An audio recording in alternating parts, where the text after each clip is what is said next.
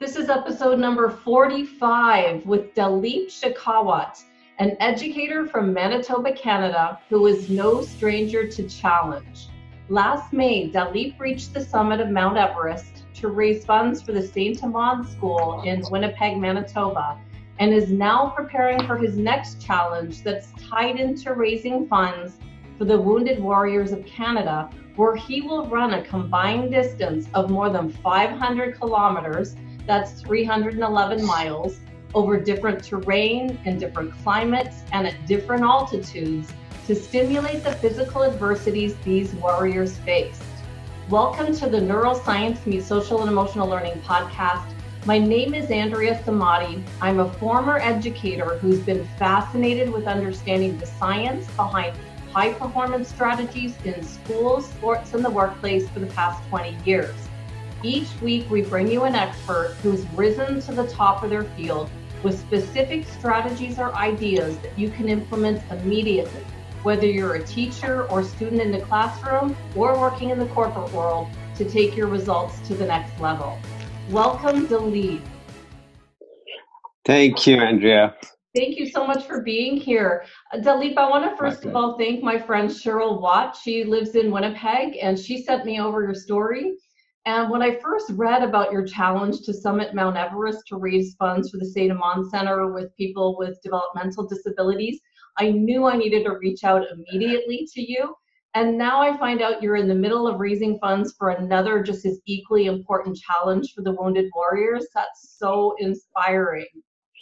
Thank you. Thank you so much for being here on Daylight Savings Time Change Day, so bright and early on Sunday morning. Yeah, I got up so early. That's fine, yeah. The early start is a good start, right? Yeah. So Dalip, I'm going to get right into the questions for you. Okay. I'm an avid hiker here in Arizona. We've got quite a few mountains, but I can never imagine hiking up Mount Everest. What was behind the drive to motivate you to actually summit Mount Everest and then your next challenge to run more than 500 kilometers? Okay, Andrea, that's a great question. Actually, there are two big drives behind that. One, it comes from my deep sense of family duty and respect for my parents. And the second one is we live in a very soft environment, which is full of easy access and effortless entertainment. We aren't prepared for any hardships or adversities. When things get tough, we quit or we play victim to it. I chose to fight back to my failures, disappointments, and discriminations by channelizing this negativity to fuel my passion. And that's why I chose to go for bigger goals.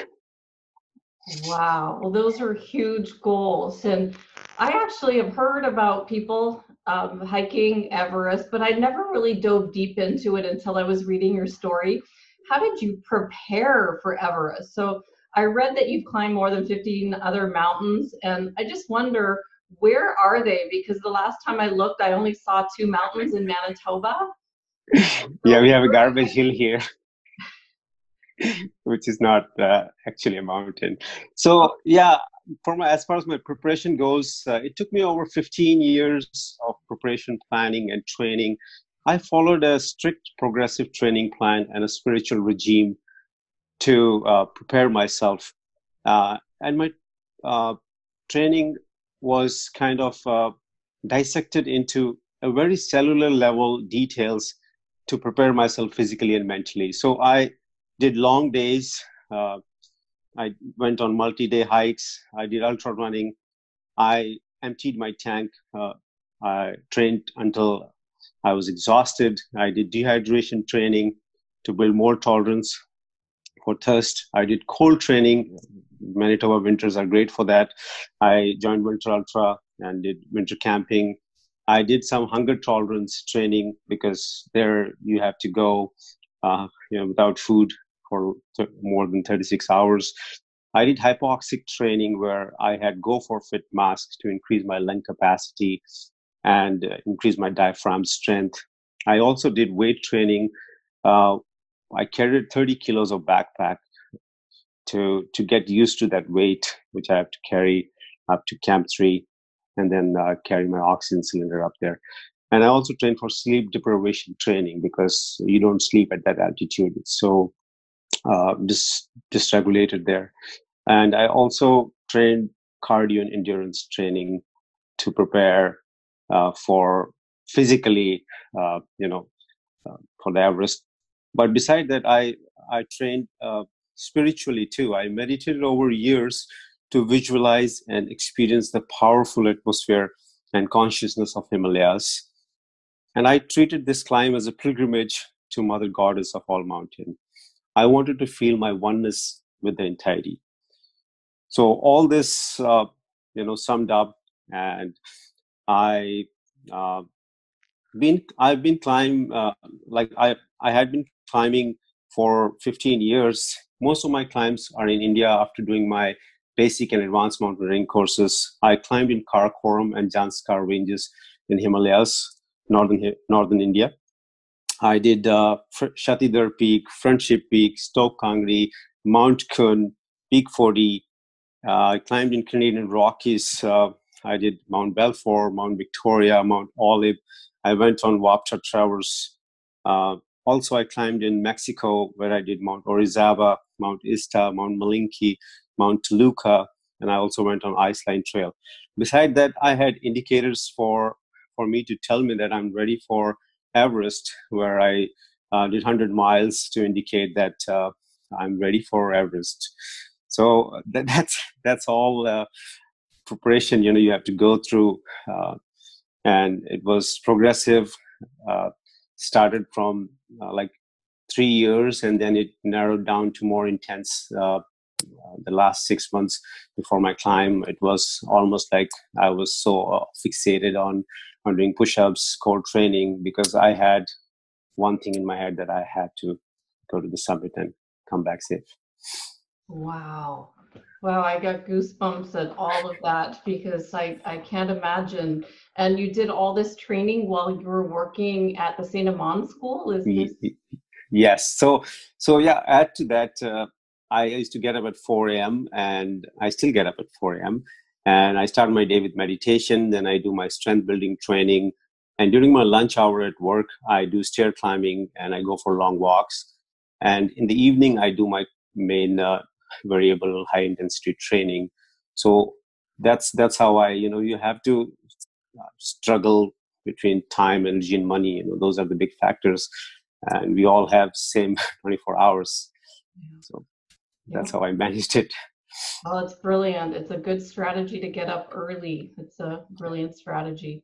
But as I was getting closer to the top, I was surprised at myself because I said to my husband, if you don't feel well, just let me know because, we can turn back. And then it was me that I was shocked that I had a hard time with the low oxygen. So I just wonder, as you were talking, was there anything that surprised you about how you acclimated, or was everything, did everybody understand what was happening to their bodies? I think Sherpas are really good at catching pulse. So because how this high altitude affects you is like our brain has three regions: cerebellum, and medulla oblongata. So first part, which is the new brain, which is cerebrum, which is affected, and your speech become delayed. You slow down, you're confused. So that is the first sign that you're getting that high altitude sickness. And the second is when your movement is like kind of zombie. Mm-hmm. You walk like you're drunk. Yeah, and the third stage is you start hallucinating. So I was at second stage when I got down to Camp 2. So then last stage is hallucination. Then then death is inevitable. So I was very close. That my training was perfect, I would say, to make me back safe. Yeah. Now, what physical toll did this take on your body? And as I looked at it, is it true that it takes 2 months to actually hike to the summit? Can you take me through the start to the finish of the summit and then coming back? The climb, we face so many dangers like avalanches, earthquakes, which account for 40% of death on Mount Everest. There are frostbite, Kumbu cough, extreme cold and strong winds. There's high altitude sickness, which causes cerebral and pulmonary edema, cardiac arrest, muscle wasting, crevasses, traffic jam, gear failure, dysfunctional sleep. And it also depends on individual training, how you prepare for it. And believe me, anything can go wrong, and it will go wrong. So as far as I'm concerned, I lost 15 pounds, and I felt very weak after the climb. I felt my toes were numb for months, and I had a serious frostbite on two of my toes, which I had to get them removed. So it takes a big toll on your body, because going through those extremes, which you cannot prepare, makes it little hard on body. Wow, what a sacrifice for this. Dalip, take me through the hike from start to finish. Okay, Andrea. Yes, it took us almost 2 months to climb Mount Everest, and the favorite climbing season is April and May. So after landing in Kathmandu in April, we rested for 2 days. We went out on a city tour. We visited the famous temple, Pashupatinath temple. We met other team members. We got our gear check, and we got our documents verified. After that, we were flown to Lukla, which is at 2,860 meters, which is the busiest domestic airport during that season. This area has no road. They have tiny planes, a lot of turbulence, and the shortest runway makes the whole ride so scary. After eating the breakfast at the airport, we began our hike to Everest Base Camp. It is the most famous trek in the world, with stunning sceneries, watching sunrise over Mount Everest from Kalapathar, crossing those epic suspension bridges, monasteries, tea houses, yaks, beautiful streams, and meeting amazing people makes the whole journey legendary. The round trip to Everest Base Camp takes almost 12 days, and it's 130 kilometers in total. After hiking for 7 days, we arrived at Everest Base Camp, which is at 5,400 meters. We were actually at the far end of the camp to avoid the regular hikers. Everest Base Camp is stretched in 3 kilometers of area, and it becomes a tent city during that season with 381 climbers and 600 support staff. You can imagine how crowded it gets. So we acclimatized for a week, and then we got 2 days of glacier training where we learned to cross the ladders. We learned how to Jumar, we learned how to rappel, and we did some training on oxygen mask and switching oxygen cylinders. So Everest Base Camp runs parallel to Khumbu Glacier. And Khumbu Glacier is a melting river of ice. It starts at 7,600 meters at Lhotse face, and it runs down to Everest Base Camp. But because of climate change, its size is getting lesser. The glacier is melting. But its steepest part is 2.5 miles, which is known as Khumbu Ice Fall. It is the first hurdle which the climbers face. It is like a popcorn field. It is a ginormous chambers of ice blocks, which are known as seracs. It's like walking in a horror chamber. Any serac can crack anytime. A crevasse can open near you. The priority is to cross it as soon as possible. And 1/3 of the total casualties which happened here are in this region. And this year we had, like last year, we had 25 ladders to cross. It is maintained by Khumbu Ice Fall doctors. Before we step onto the mountains, Sherpas do a prayer ceremony where they invite a monk, and we bring all our gears and equipments to get the blessings from mountain god and goddess. After the prayer ceremony, we begin our acclimatization rotations. Again, it depends on agency to agency and climber to climber how many times they want to go. It's recommended that we go twice for acclimatization. And what happens during acclimatization is we go up to Camp 1, we sleep one night. We go to Camp 2, we sleep one night. We touch Camp 3, we come back, sleep at Camp 2, and come back to base camp. So that's basically to acclimatize your body. And what happens during that is body makes red blood cells, and the muscles secrete some enzymes which helps in oxygen absorption. If the climber are not acclimatized, they are pushing too hard, too fast, they will suffer from high altitude sickness. And I mentioned in the past that pulmonary edema and cerebral edema are the main cause of high altitude sickness. So we reached Camp 2 after 6 hours of grueling climb. Believe me, it was very steep to cross through Khumbu icefall, and it was scary. At the time, we were always worried that something might happen, avalanche might come, because in 2014-15, that's where the Sherpas got buried when the west shoulder came down on the top left of the glacier. It is a very Camp 1 is at 6,100 meters, which is a vast flat area of endless snow with deep crevasses. We could hear the murmuring and cracking sounds under our tents at night, and frequent avalanches and hidden crevasses were everywhere in this area. So it was a very scary night when we were there the first time. Camp 2 is not far from Camp 1. It's only 300 meters, but there are ice steps which we have to cross, and each ice step is 5 to 10 meters high, and we are carrying full load. And in the sun, it becomes so hot that you walk like a zombie. It slows you down, and it's a silent valley, so it heats up pretty fast. So after walking for 4 hours of heat, we reached Camp 2, which is on the left foot of the Lhotse face.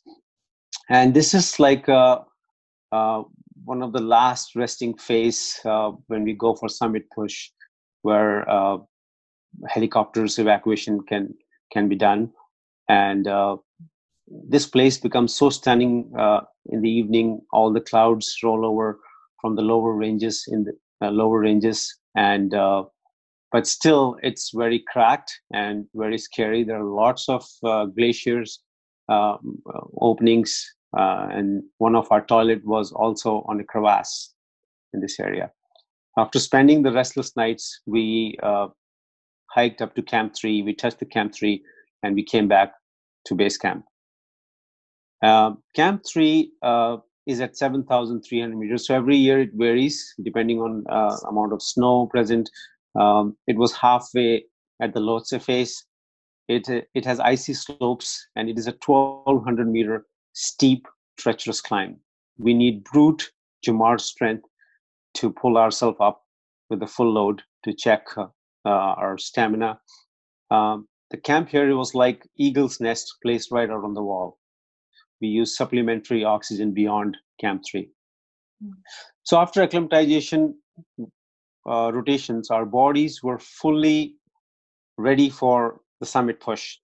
And we got rest for a week to recover and replenish. So some people go to Kathmandu, some people go to the lower camps just to recover and be ready for the summit push.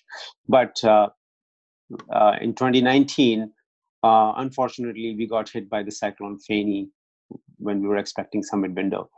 And that was during May 4th and 5th. And these cyclone were with strong winds of Hurricane 4 category winds, which destroyed the higher camps and dumped a lot of snow up on the higher camps. So because of that, all the mountaineering activities were abandoned, and which delayed all the route opening, which delayed all the supply of food to higher camps, and then they have to go rebuild the camp. So we missed the first weather window because of that.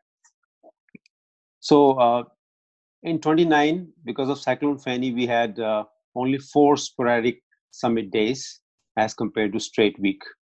The first short window was 16 hours, which was on 15th and 16th when we submitted. And the second was between 22nd and 24th of May. So we got a good news at the base camp that a calm summit wind is on 15th and 16th, and it's only a very short 16-hour window. And it's a challenge if we can do it. But, my Sherpa was ready and he knew my strength. So we were very thrilled and excited to try our luck. We started our final push on 12th of midnight. We moved straight to Camp 2 and we relaxed for one night and reached Camp 3 on 14th evening. After resting for a few hours, around 3 a.m. on 15th, we started climbing in dark and freezing icy slopes. We continued for over 9 hours and reached Camp 4, which is known as South Col, at the altitude of 7,950 meters. On the way, we crossed Yellow Band and Geneva Spur.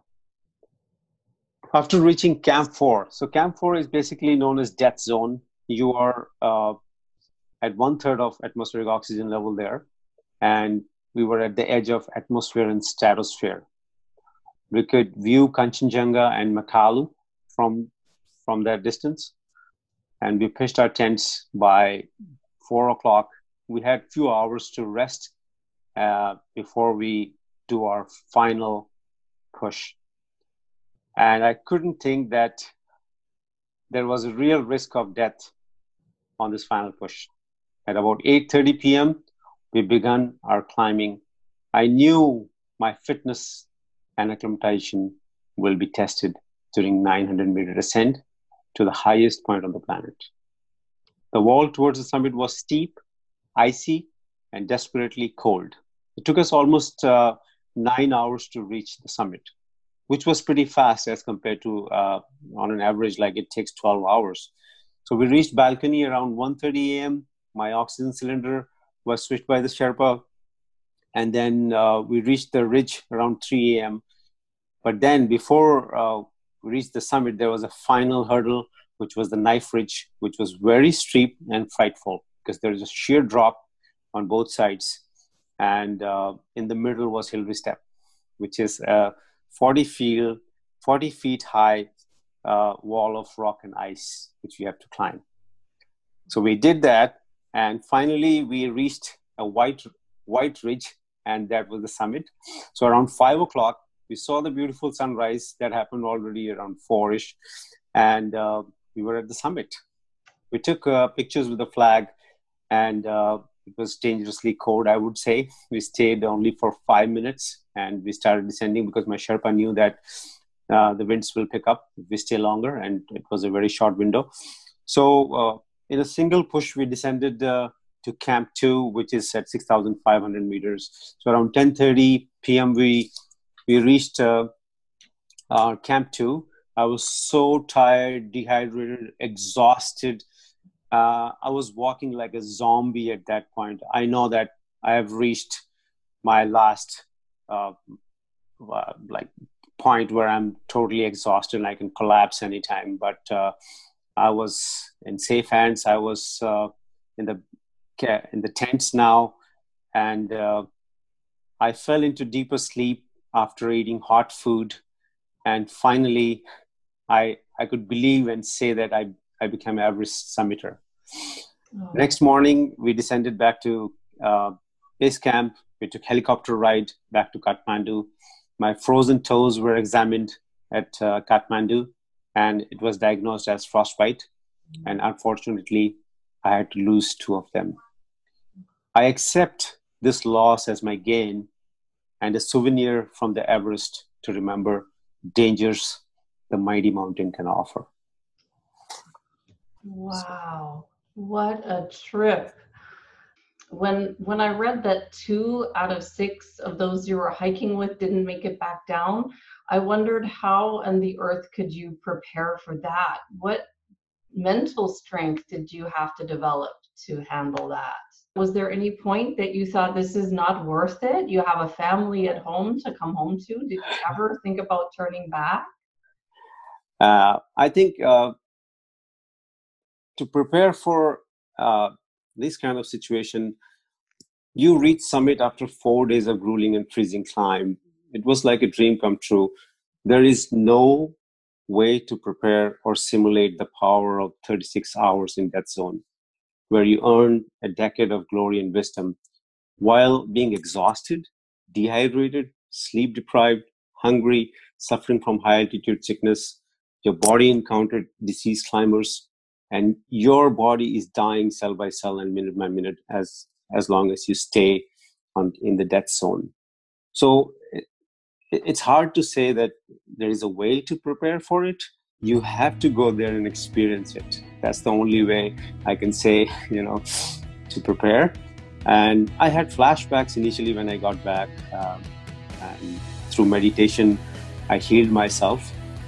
And as long as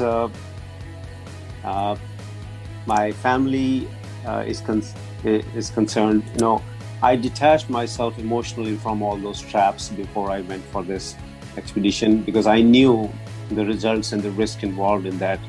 And I answered those tough questions during my meditation so that they won't stop me. So I was mentally prepared for those situations.